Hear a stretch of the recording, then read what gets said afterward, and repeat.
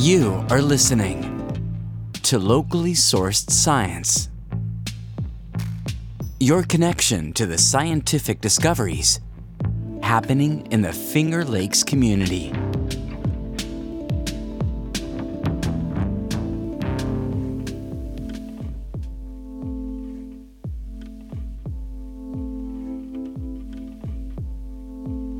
Any disturbance to the environment has the potential to increase the probability that not only wildlife like frogs and mammals and other species will become less healthy, but that lack of health overall has downstream consequences in terms of our own health. And this is why it's called One Health.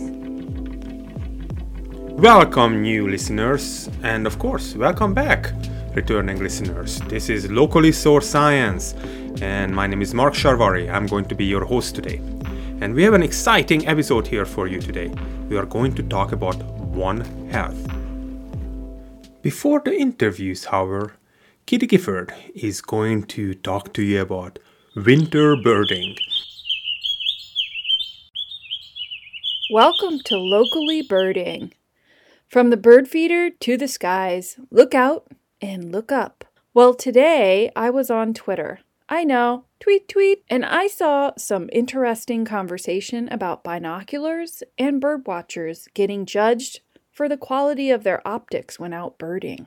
The poster, Jason Ward, host of Birds of North America on YouTube, responded to this binocular bias with the following. I started with a pair that was less than $100. My current pair is over $3,000. I was a beast then, I'm a beast now. The quality of the birder is not equal to the quality of the optics, people. And I couldn't agree more. In my first field biology job, I had some very inexpensive binoculars, but that didn't stop me from studying birds and collecting observations for science. So all that is to say, if you have a passion for something, don't let gear snobs stop you. Here's a tip.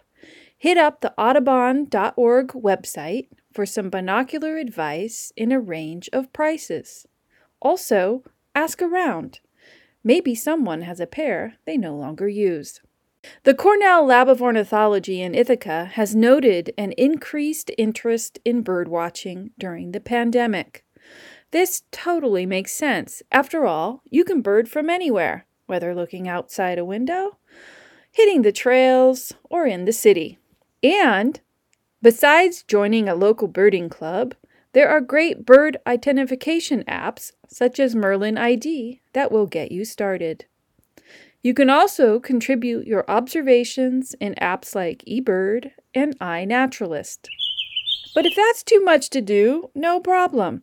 Just watch the birds and enjoy the connection to the natural world. It's inexpensive and healthy therapy. Now, this wouldn't be locally birding without a mention of what birds are visiting the area.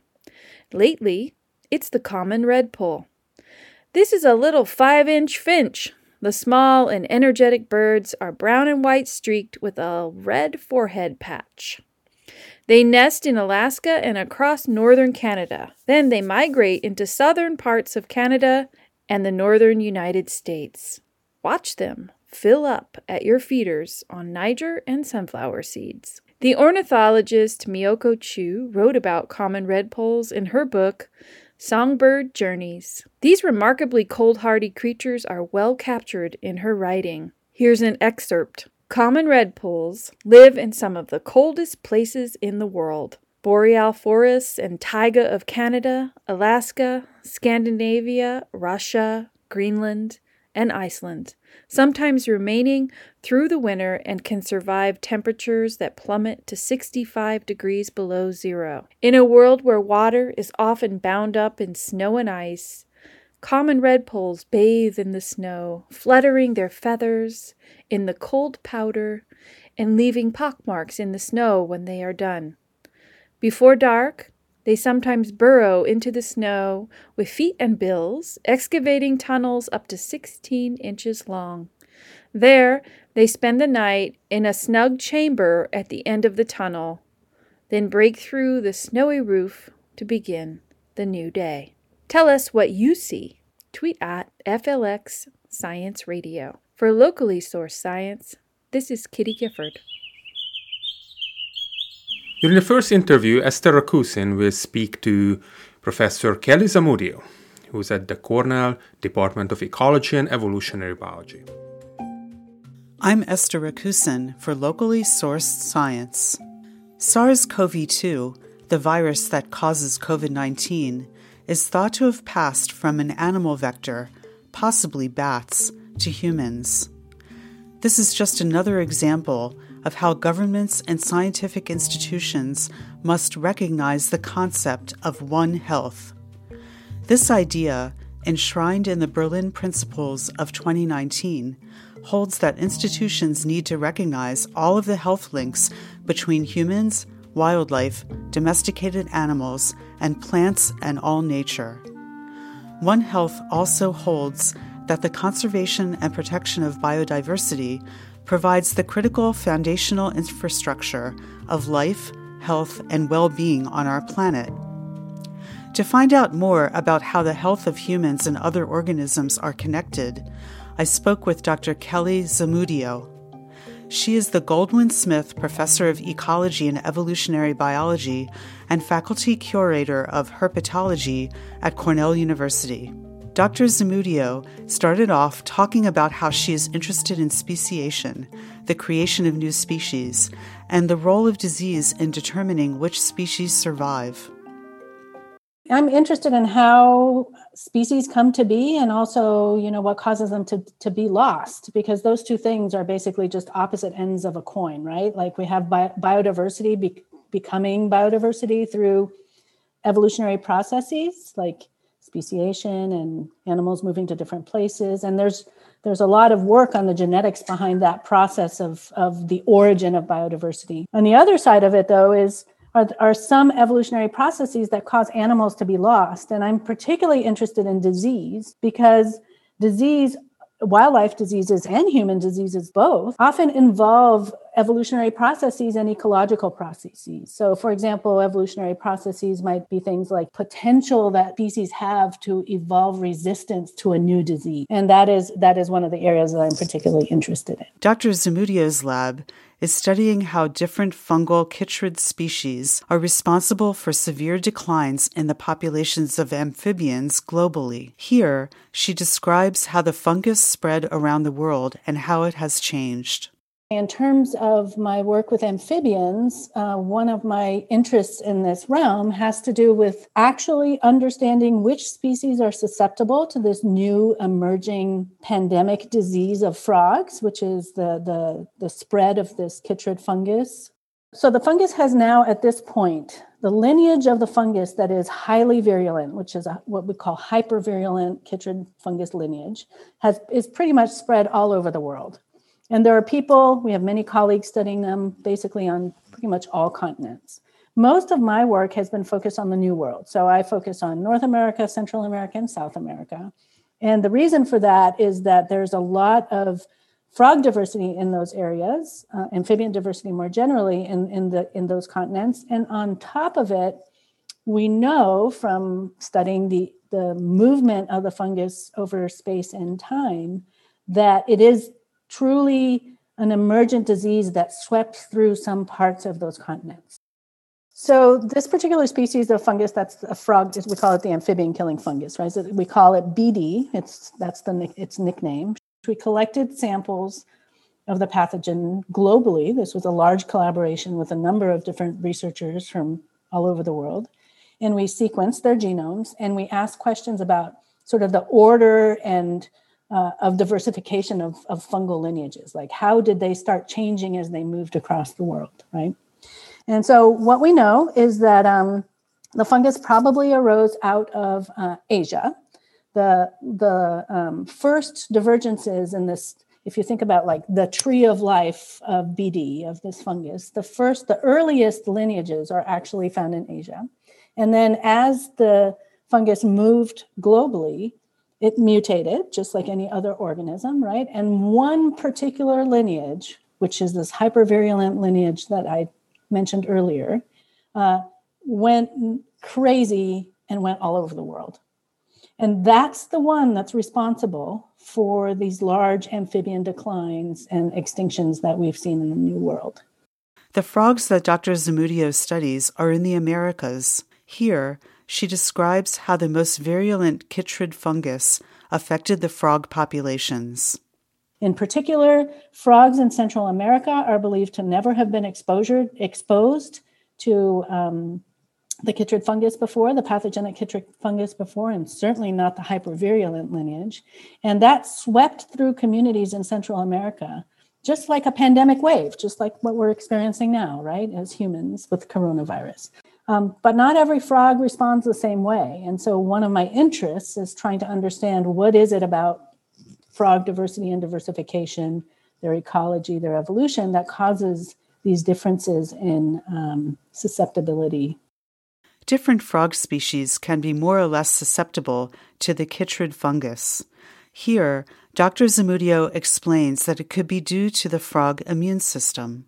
Frogs, as any vertebrates, have actually a very well-developed immune system. There's quite a lot of similarity between our immune systems and the immune systems of frogs, which is why this sort of understanding of wildlife diversity is often so relevant to our own health, right? This concept of one health, where there's unity in terms of thinking about responses of multiple individuals, not just humans, to changes in the environment and to the emergence of diseases. Mm-hmm. But frogs do have an immune system, and that immune system can vary from species to species. As far as we've been able to tell from our studies so far, the big difference is that when the fungus infects a frog, when the chytrid fungus infects a frog, it has a suppressive capacity. So it is able to actually disrupt certain aspects of the immune pathway that help the frog defend itself. And some species are more prone to that disruption than others. So it's a very interesting interaction between the pathogen and the host. And whether the host has that ability to escape that suppression is ultimately, I think, what determines whether the frog is able to survive or not. If you're just tuning in, you're listening to Locally Sourced Science. I'm speaking with ecologist and evolutionary biologist, Dr. Kelly Zamudio. Dr. Zamudio's group also studies how gene expression in frogs is altered when they are infected with chytrid fungus. We're geneticists in my lab, and so we use a lot of an approach that we call functional genomics, and that is to actually look at frogs that are infected at different stages of infection, or frogs of different susceptibility that are infected, and ask questions about what genes are that host upregulating or downregulating in response to infection. And of those genes that are getting upregulated or downregulated, which ones actually have important immune function that might be underlying these responses. The susceptibility of frogs to the chytrid fungus might also be due to the way that frogs live together in their habitat. We also like to study disease not just on a species by species basis, but on a more sort of community level basis. And this is sort of the ecological side of it. There's like the evolution of a response, like this species has a really strong immune response to fungal pathogens. That's one thing. But there's also community level effects. So just like in human diseases, right, where we have transmission between individuals and things like how densely packed you are, whether people are wearing masks or not, whether people are in quarantine when they start showing symptoms, all of those are sort of the equivalent. There's equivalence to all of those things in wildlife diseases too, because in the end, wildlife and humans are not so different in that diseases get transmitted from individual to individual. And all these, in our case, social, but in their case, sort of ecological parameters actually matter in terms of how many frogs get sick. There are some frog species that have been shown to be more resistant to the chytrid fungus, providing hope that some amphibian species will survive the virulent pathogen. There's some interesting patterns popping up in terms of resistance. There's some species that are definitely resistant. And there's research that is not out of my lab, but from the community in general, the community of scientists studying BD, that shows that some of this has to do with whether you're aquatic or more terrestrial as a frog. So some frogs are, 100% aquatic and are in the water all the time, and others are more terrestrial. And that makes sense, right? We know that transmission from frog to frog happens via these zoospores swimming through the water and in sick individuals basically shedding more zoospores into the water. So an aquatic species is probably going to be more susceptible. There's also what we call phylogenetic effects, meaning there's certain clades or groups of frogs, families of frogs that seem to be a little more protected. And that might be because they have more terrestrial habits, but it also might be that they have innately some sort of immune factor, right? A lot of people have been studying the composition of bacterial communities on the skin of frogs and whether that might offer some protection. And others have been studying a number of different sort of immune functions that certain frog families have that might actually help as well. I asked Dr. Zamudio why humans should care that frogs around the world are being devastated by chytrid fungus species. Every organism in the environment is interconnected. And if we begin losing individuals of other species, there's potential consequences for us. So in frogs in particular, the One Health implications here are that any disturbance to the environment has the potential to increase the probability that not only wildlife like frogs and mammals and other species will become less healthy, but that lack of health overall has downstream consequences in terms of our own health. And this is why it's called One Health. So for example, frogs eat insects, and most frogs eat only insects. So that is one of the sort of their largest part of their diet. Insects sometimes, depending on where you are and how exposed you are actually sometimes transmitters of diseases of humans, vectors, right? Mm-hmm. And so there's a clear example of where if we were to completely lose frogs, and unbeknownst to us, the frogs were having some major impact in terms of control of vector-borne diseases or vector-borne diseases of humans, we immediately are putting ourselves in almost one step away, right, of increased probability of disease transmission for humans. Another example would be the emergence of viral infections, kind of like what we are living through right now. Viral infections often have a wildlife origin. They're zoonotic, meaning they get transferred from a wildlife organism, to humans.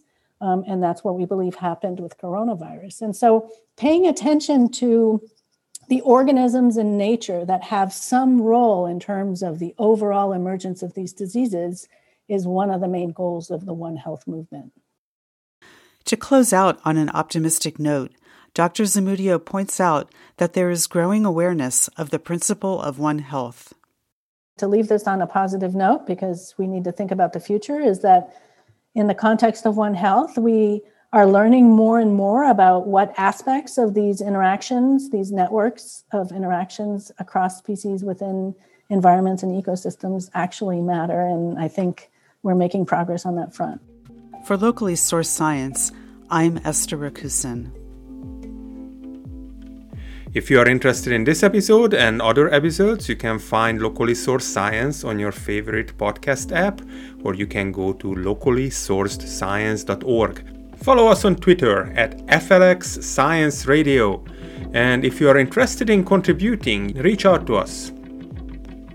So the next interview is from contributor Candice Slimper, who talked to Dr. Jody Glengloff-Kaufman with the New York State Integrated Pest Management Program and the Department of Entomology at Cornell University. Hi everyone, my name is Candice Slimper, and thank you for tuning in to Locally Sourced Science. For this segment, I want to talk about a new bug in town called the spotted lanternfly. While this is a beautiful bug with all its spots and colors, it is posing a problem for some business people in the local area. The reason for this is because it's eating plants such as those in the vineyards and orchards. Here with me today, Dr. Jody Gangloff Kaufman. Well, I'm a senior extension associate, so that means I take the science that comes out of Cornell University and other universities, and I translate it, so doing science communication for the public. And the goal is to improve, the behaviors of people, their reliance on pesticides, reduce that, but also make pest management more effective. And in this case, we're talking about an invasive species, the spotted lanternfly, which has just made it to New York this year. And so we haven't done a whole lot of outreach on this, but next year will be a banner year for spotted lanternfly questions and, the desire to use pesticides to kill them. So where is this insect normally from? Is it normally in other places in the United States or? No, it was imported to the United States in 2014 from South China or Vietnam or somewhere in Asia, in the more tropical part of Asia. And it made its way to the United States, they think on rock that is used for patios, masonry, that kind of thing. So rock that was shipped from China here. This insect is interesting because it will lay eggs on just about anything, including cars, telephone poles, and trees, and things that we move around. So it made its way to, I think Pennsylvania was the first place. Around the Allentown area was the first place it was detected. And since then, it has spread like wildfire through Pennsylvania and in the Northeast. And so now we have a few pockets of infestations in New York, including Staten Island, and that was detected in Ithaca, unfortunately. So are these insects able to survive the winters? Are the eggs pretty sturdy or? They are hardy. It's amazing. So even though this may have a more subtropical range, it does have easily the capability to survive, an Ithaca winter, let's see. It has the ability to survive a Pennsylvania winter. So it does overwinter in the egg stage. And it's interesting when you look at the egg mass. If you're a hiker and you go in the forest and you see lichens on trees, it kind of looks like that. So it can be hard to detect, and people may not automatically notice it. But they'll lay their eggs on, like I said, anything. So what kind of pest control are people looking into using for irradiating these from their crop? Because it's a new insect, we didn't have pesticides that were registered for it. The thing we're worried about in terms of, and I guess, agricultural production are vineyards, grapes, but also apple production and perhaps some of the berry production, the blueberries and things, some of the hardwood kind of plants, and also our forests. So it will eventually contribute perhaps to the poor health of a forest. We're in the research stages right now of looking at what pesticides can work for them, and there are some emergency exemptions for, there's a variety of different things that people are using. And they're also looking at biological controls for this pest. So some fungal pathogens may help. Are they going to introduce these fungal pathogens, or are they already innate to New York and Pennsylvania? I believe they are looking at ones that are native here or, widespread, used both commercially and exist naturally, like Bavaria bassiana. I should double check on that, but some of the very generalist type fungi can be used in this case. Or researchers are trying to assess whether those are viable tools to be used in the field.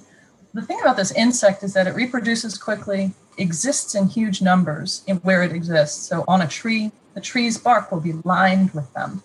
So both you can target them en masse, a lot of them at once, but also they spread very quickly.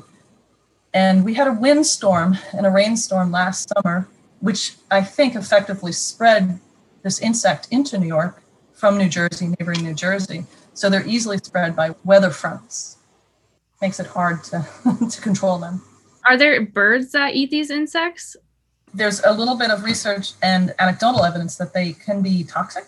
So we don't know how much a role they'll play in the diet of birds. I believe some information came out recently that dogs consuming them vomited. So I don't know more about that at this time. Yeah, I don't think birds will be a major force on them, although other insects will be. Are there graduate students currently researching this? Yeah, more in the University, Penn State University. They have a very big program on spotted lanternfly research and outreach, and it's a cooperation between Penn State and Cornell University and the USDA and a few other agencies statewide, like New York State Ag and Markets, because this is such an agricultural pest. A good group of people coming together to support the research for graduate students and to support just mitigation efforts. So one of the things both states have done, and New Jersey's involved as well, is to put information out to the public. So if you see something, say something, that kind of approach to getting people to recognize the pest and to report it. And when it's reported, such as in Ithaca, those little populations that spring up can be eradicated quickly by whatever state agency. Is there a number or a web address that people can call or seek to report something like that? The Department of Agriculture and Markets. And the email address is spottedlanternfly, one word, @agriculture.newyork.gov. And people can send photographs or just accounts, but they're going to want to know where it was found. They'll have to somehow verify it. And then if a plan is needed to eradicate it, they will do that.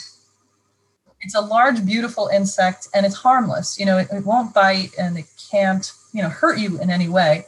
So people shouldn't be so alarmed about seeing them. However, what they do when they feed en masse is they suck the juice of plants, the sap, and there's a lot of sugar in there. So, and what they're after is nitrogen.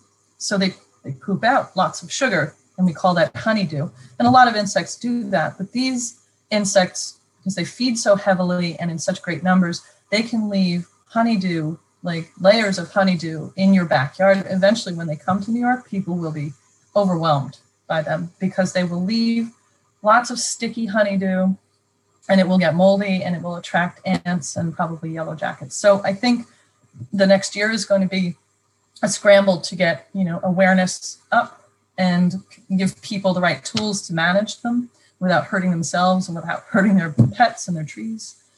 So we have our work cut out for us. How do you recommend that the public get involved, or is there something that they can do other than reporting it if they see it?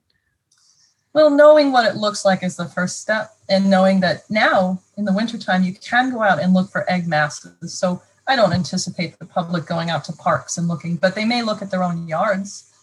They may want to know if one of the trees or many of the trees in their yard is an ailanthus tree. Ailanthus altissimus is the invasive tree of heaven, and that is the main host for this insect. And so there are large specimens, all over the Northeast, and people have beautiful large specimens in their backyards. That'll be the main host for this pest. Although they'll feed on other things, that is what they prefer most. So if anyone in the public wants to get involved, they might go out into their yard or their neighborhood and see where those trees are, and then keep an eye on them. Plenty of information on our New York State IPM website, and the Penn State has a sizable website. All you have to do is Google spotted lanternfly, and you'll find plenty of resources, and we're all tied together, so you'll find the same things on all these pages. So we talked a lot about the negative parts of this insect being in the area. Is there anything that's beneficial? I mean, they're an interesting insect. They're large. They're about an inch long. It remains to be seen what ecological effects they'll have otherwise, if they'll contribute somehow to a food chain or anything else. But in their native habitat, they're probably just any other insect. They're not going to be running out of control the way they do here because they have predators in their natural environment. Other than their cuteness, I don't know that they have any redeeming aspects in America. It remains to be seen. Yes, there's a lot more to know. We'll find out more as things go on. My name is Candace Limper with Locally Sourced Science, and that was a segment with Dr. Jody Glengloff-Kaufman, who is a New York State Integrated Pest Management Program official. Thank you for your time and this opportunity to interview you, and also thank you to those who are listening into our conversation. Thank you. And that concludes today's show. We would like to thank Kitty Gifford, Esther Rakusin, and Candice Limper for contributing. My name is Mark Sharvari. Science out!